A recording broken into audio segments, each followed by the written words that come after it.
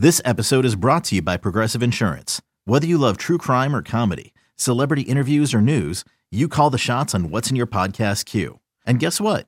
Now you can call them on your auto insurance too with the Name Your Price tool from Progressive. It works just the way it sounds.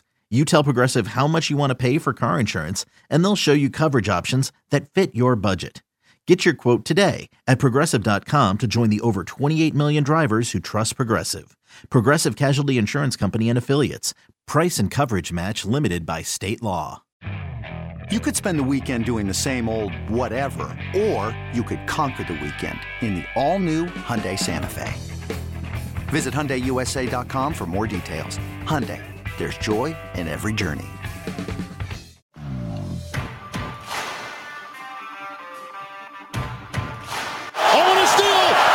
It up, knocked away, Bridges got the ball, into Ayton, he crowbars it in! That's the exclamation point right there. This will do it. Suns have swept the Denver Nuggets. The Suns are going to the conference finals. It's BetQL Daily with Joe Ostrowski on the BetQL Audio Network.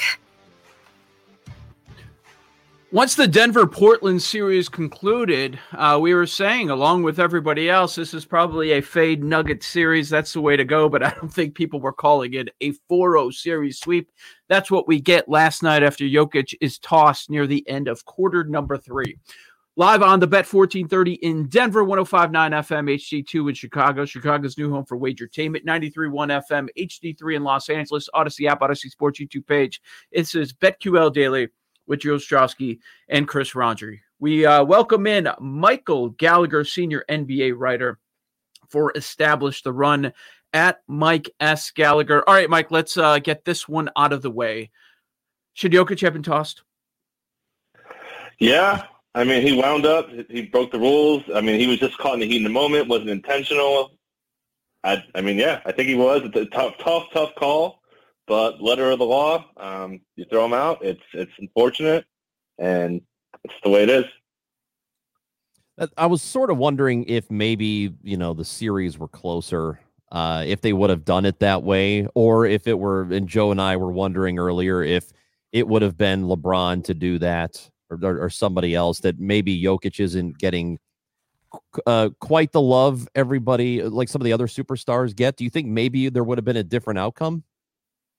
Yeah, I mean, and to your point, I mean, he whines the referees a lot. So, maybe that was a factor. And, I mean, superstar calls are one thing, but it's tough to kind of go against and say this player did this player did that when, the rules are pretty clear. It wasn't like a missed foul call or drawing a foul. Just you see his hand go way up in the air like that and come down, hit the guy in the face. It's a pretty clear call. It's just so unfortunate that and Jokic's emotions kind of get the best of him at times. He all the time just winds at refs too often, and they get down the court. Other teams score on him when they're not set for defense. So it's kind of almost fitting that, and unfortunate that it happened that way for him.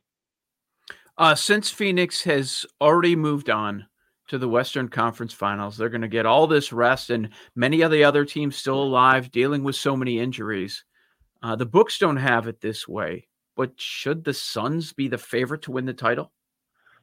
I think so. I mean, if this series goes 7 with the way guys are getting hurt, I mean, honestly, we saw Mitchell get dinged up. How's Conley's hamstring going to respond? I'm sure they'd love to have the series be over short and then have Conley ready for the next round. That's probably unlikely now. They're going to probably need to play him, who's already pulled his hamstring 3 times. So I think just factoring into that and just how the Suns have looked, which, to be fair, no AD, limited LeBron, no Jamal Murray. They've had a pretty easy path, but to their credit, they have crushed. So, yeah, I think they're the favorite, which, like you said, I was surprised to see the lines on that, and I got some little action on that. Mm. Yeah, so, we're looking at, beyond that, tonight's games, and the 76ers and the Hawks, for me, actually, both of these series are really intriguing, because I don't quite know what to think about either of them. Philadelphia, certainly, we know they lead 2-1 over the Hawks. Being at home and Atlanta being a 3-point underdog, does that seem about right to you, or is there maybe a little value going with Atlanta tonight?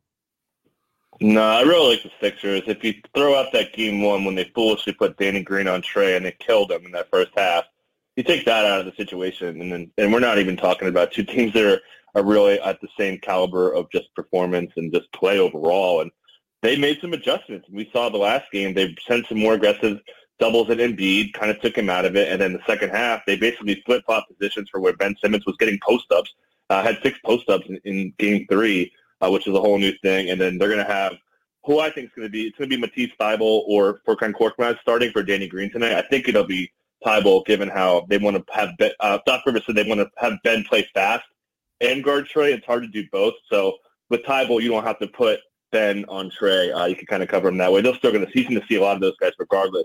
But, their defense is too good.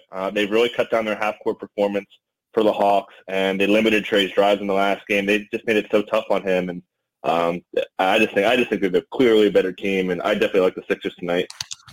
Any particular player props that you'll be taking a look at?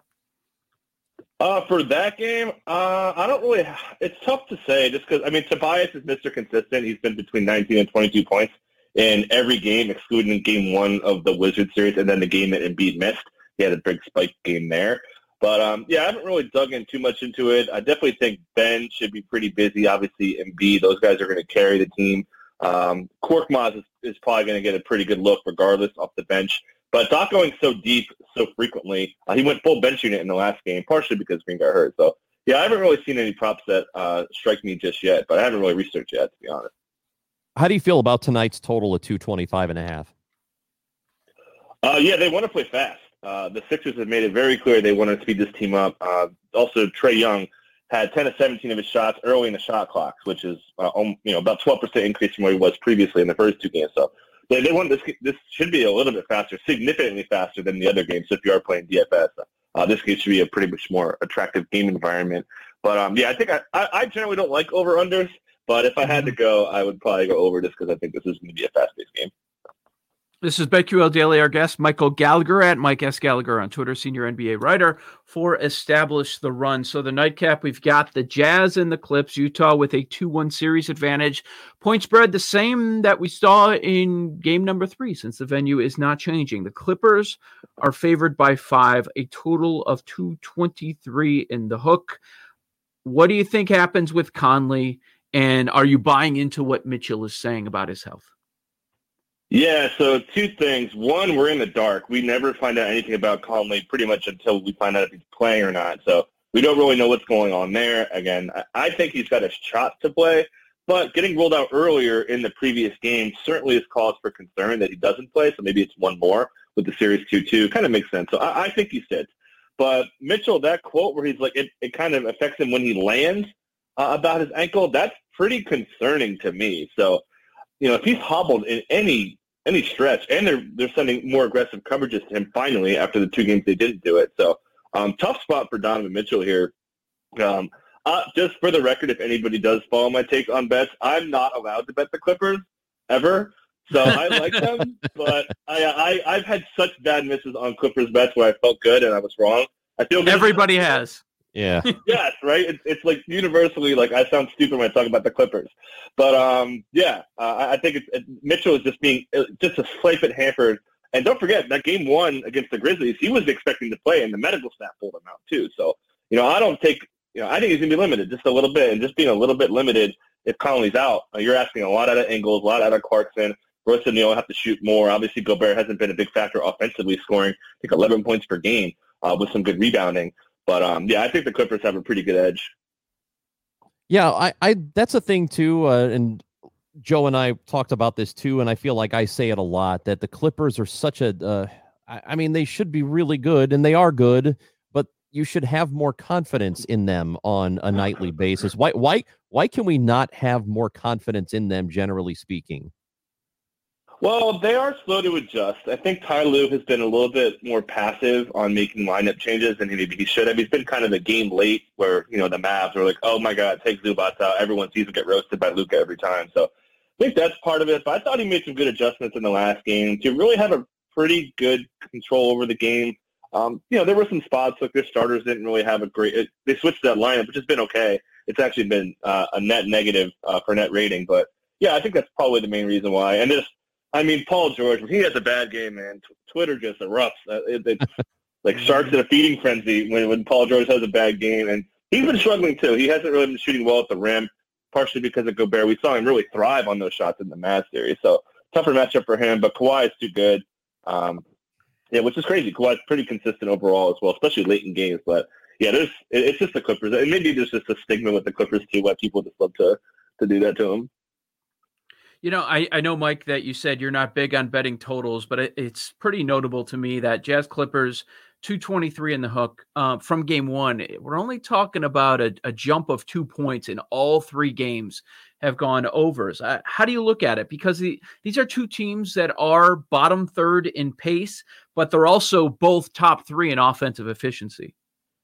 Yeah, they are really high-powered offense. This is pretty similar to what it was in the Mavs series with the Clippers. They both played really, really slow. Jazz had the highest percentage of half court.